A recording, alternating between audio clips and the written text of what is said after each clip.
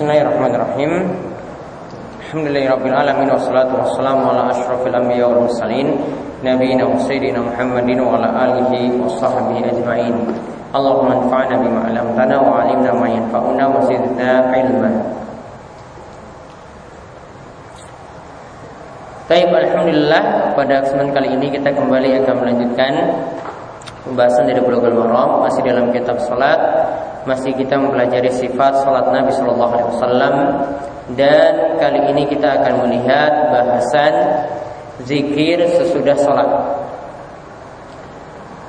Yaitu kita melihat hadis dari Al-Mughirah bin Syu'bah, hadis 55 atau 321 dari kitab Bulughul Maram. Al-Mughirah mengatakan bahwasanya Nabi SAW kana yaqulu fi duburi kulli salatin maktubatin, bahwa Nabi SAW itu berkata di akhir setiap salatnya, yaitu salat yang wajib, yaitu beliau membaca la ilaha illallah wahdahu la syarikalah lahul mulku wa lahul hamdu wa huwa ala kulli syai'in qadir. Allahumma la mani'a lima ataita wa la mu'tiya lima mana'ta wa la yanfa'u dzal jaddi minkal jadd. La ilaha illallah, yang tidak ada sembahan yang berhak disembah melainkan Allah. Wahdahu la syarikalah, melainkan Allah semata, tidak ada sekutu bagi Allah. Lahul mulku, bagi Allah itulah setiap kerajaan, walahul hamdu, dan baginya segala pujian, wa huwa ala kulli syai'in qadir, dan Allah lah yang menentukan segala sesuatu, yang menakdirkan segala sesuatu. Allahumma la mani'a lima ataita, ya Allah, tidak ada yang menghalangi jika Engkau itu memberi. Wala mu'tiya lima mana'ta, dan tidak ada yang memberi jika Engkau itu halangi. Wala yanfa'u dzal jaddi minkal jaddu, namun tidaklah bisa memberikan manfaat orang yang punya kekayaan minkal jaddu untuk mendatangkan kebaikan atau kemewahan. Muttafaqun alaih, hadis ini diriwayatkan oleh Imam Bukhari dan Muslim. Baik, kita lihat dari hadis Mughirah bin Syu'bah, di sini dikatakan bahwa Nabi SAW mengucapkan pada setiap dubur salat. Nah, dubur salat itu ada dua makna. Dubur salat itu ada dua makna. Ya, di sini disebut dubur salat. Ini ada dua makna, yaitu dubur, ya, makna yang pertama itu berarti ujung sesuatu, namun masih merupakan bagian dari sesuatu tersebut. Ujung tapi masih merupakan bagian.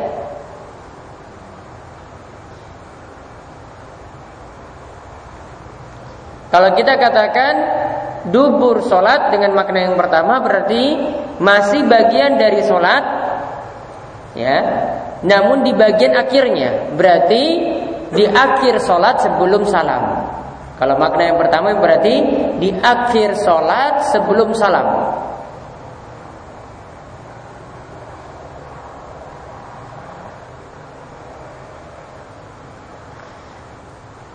Kemudian makna yang kedua, dubur solat itu maksudnya adalah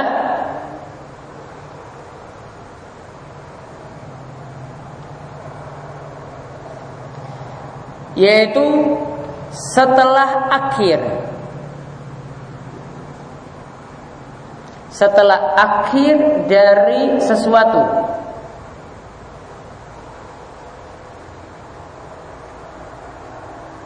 Atau di luarnya, ya, atau di luarnya.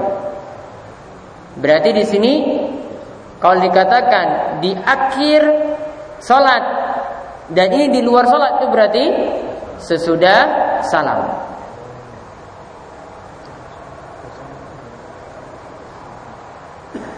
Dan di sini ada dua makna.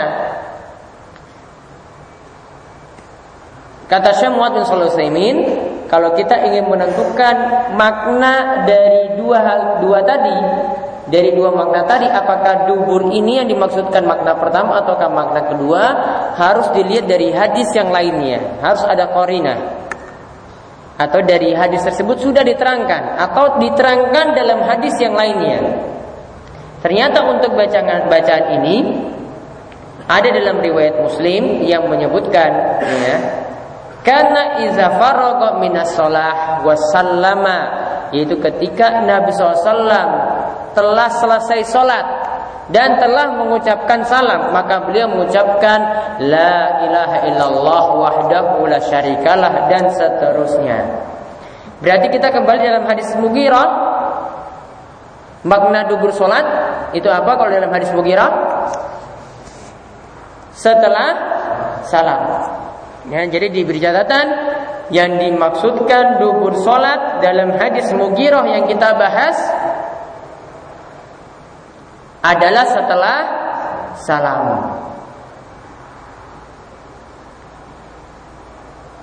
Nanti ada makna dubur sholat yang lainnya, bukan maknanya setelah salam namun sebelum salam. Nanti akan kita lihat dalam hadis berikutnya.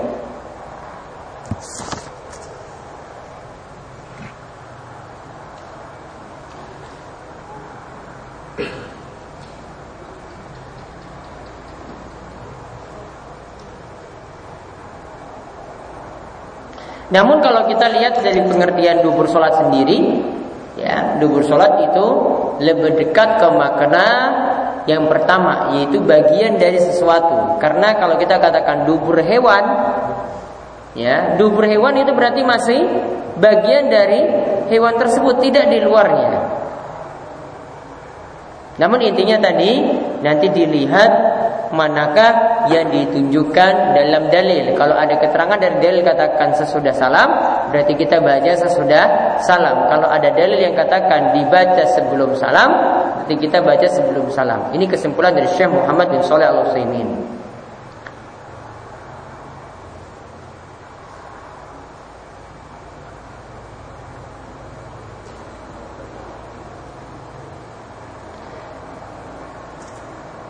Nah, kita lihat sekarang faedah dari hadis ini. Sekarang ini bacaannya dibaca berapa kali terlebih dahulu? Kalau kita dilihat di sini, bacaan ini cuma dibaca berapa kali? 1 kali. Tidak ada keterangan 2 atau 3, berarti dibaca 1 kali. Adapun riwayat yang menambahkan bacaan ini dibaca 3 kali, salah samarat, seperti dalam riwayat An-Nasa'i, Ahmad, Ibnu Khuzaimah dan seterusnya. Al-Hafiz Ibnu Rajab itu mengatakan hadzi ziyadah gharibah. Ibnu Rajab mengatakan tambahan ini gharib, asing, aneh. Jadi intinya cuma 1 kali baca saja. Nah, faedah yang bisa kita ambil yang pertama,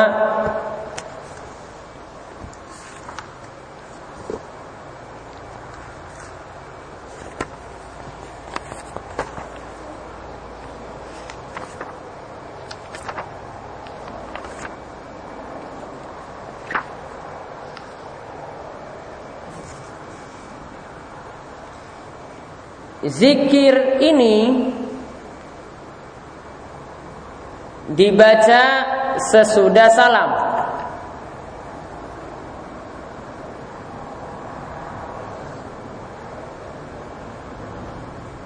Untuk sholat wajib.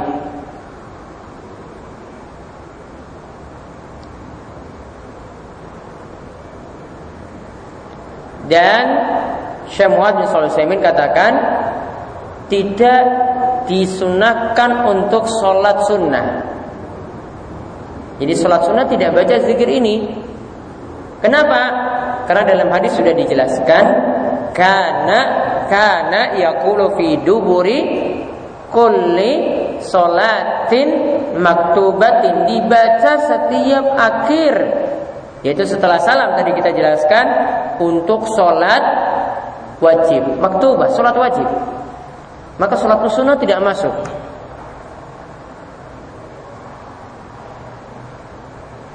Syekh mengatakan ya Syekh Muhammad bin Shalih Al-Utsaimin itu mengatakan li'annahu law kana masyru'an la warada wa qad taqaddama lana iddata marrat anna sunnat Rasul sallallahu alaihi wasallam takunu bi fi'lihi wa bi tarkihi.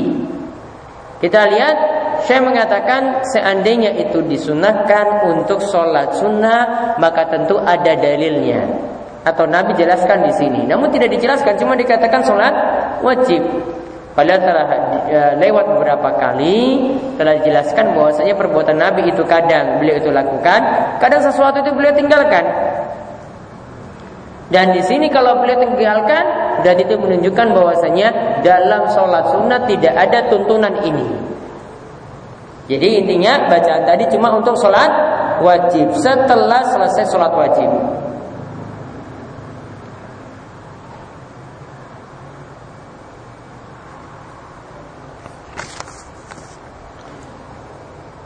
Faedah yang lainnya, zikir tersebut berisi tauhid. Karena di dalamnya mengesahkan Allah dalam hal ibadah. Karena di dalamnya berisi pengesahan Allah di dalam ibadah.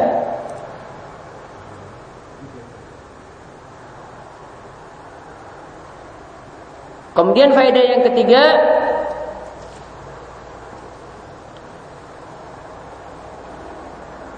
hadis ini berisi keimanan kepada takdir. Berisi keimanan kepada takdir.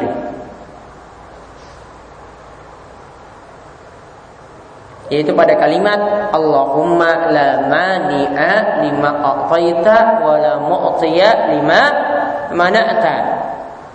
Ya Allah, tidak ada yang dapat menghalangi, mau dicegah sekalipun tidak bisa kalau engkau itu beri, dan tidak ada yang dapat memberi jika engkau itu menghalanginya. Jika engkau sudah takdirkan itu tidak akan diberi. Maka ini menunjukkan setiap muslim wajib beriman kepada takdir. Apa yang Allah takdirkan itu pasti terjadi. Kalau tidak Allah takdirkan berarti tidak akan terjadi, walaupun ya seorang itu melakukan 1000 kali usaha sekalipun.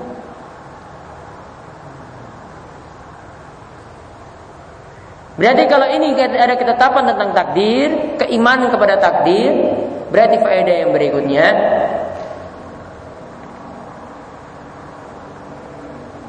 setiap muslim harus bertawakal dalam meraih manfaat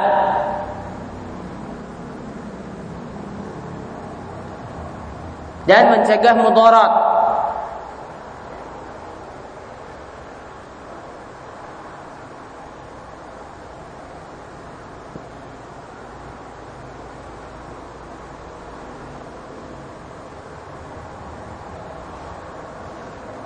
Kemudian faedah yang terakhir, yaitu pada kalimat ya wala yanfa'u zal jaddi minkal jaddu, ya tidak ada yang bisa memberikan manfaat, ya termasuk juga orang yang punya jad, yang punya kekayaan.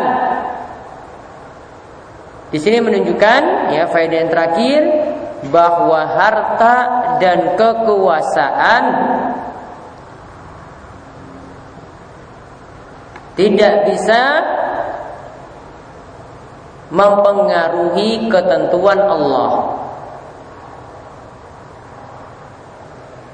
Harta dan kekuasaan itu tidak bisa mempengaruhi ketentuan Allah.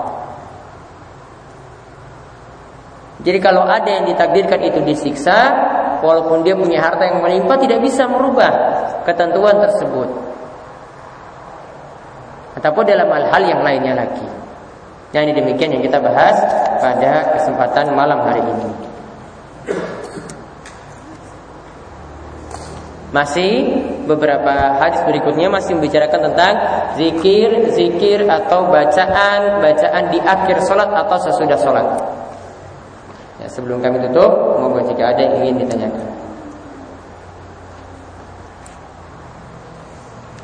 Ada yang tanya? Ya.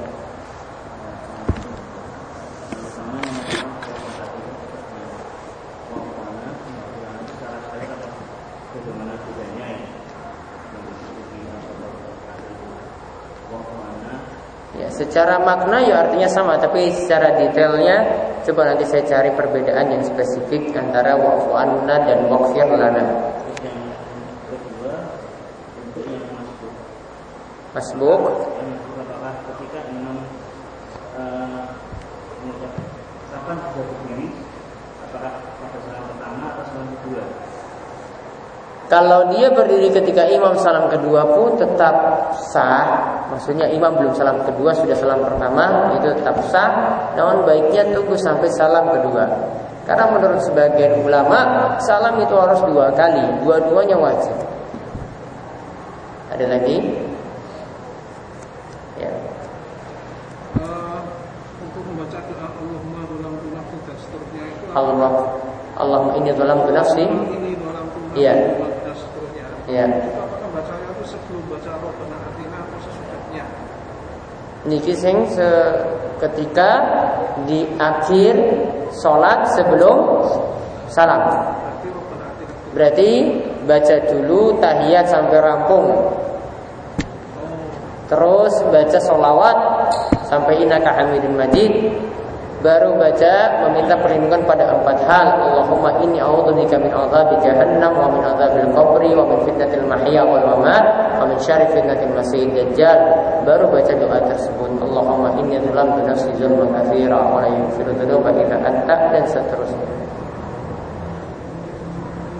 Ada lagi? Yang lainnya? Posisinya terserah tadi, mau baca Rabbana atina dulu boleh, setelah itu boleh, mau dibulak-balik tidak masalah. Yang penting baca tahiyat dulu.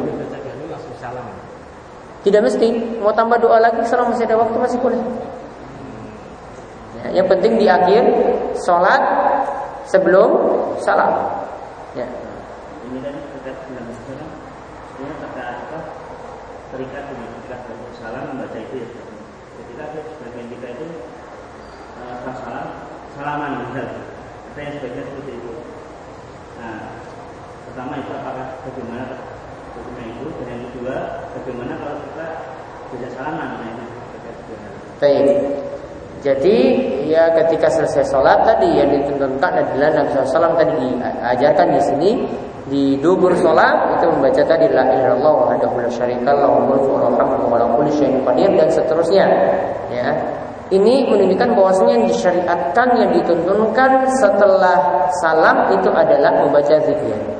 Adapun salam-salaman setelah sholat, ya ini baiknya tidak dilakukan karena kita lebih konsen dalam zikir ketika itu lebih bagus, lebih utama.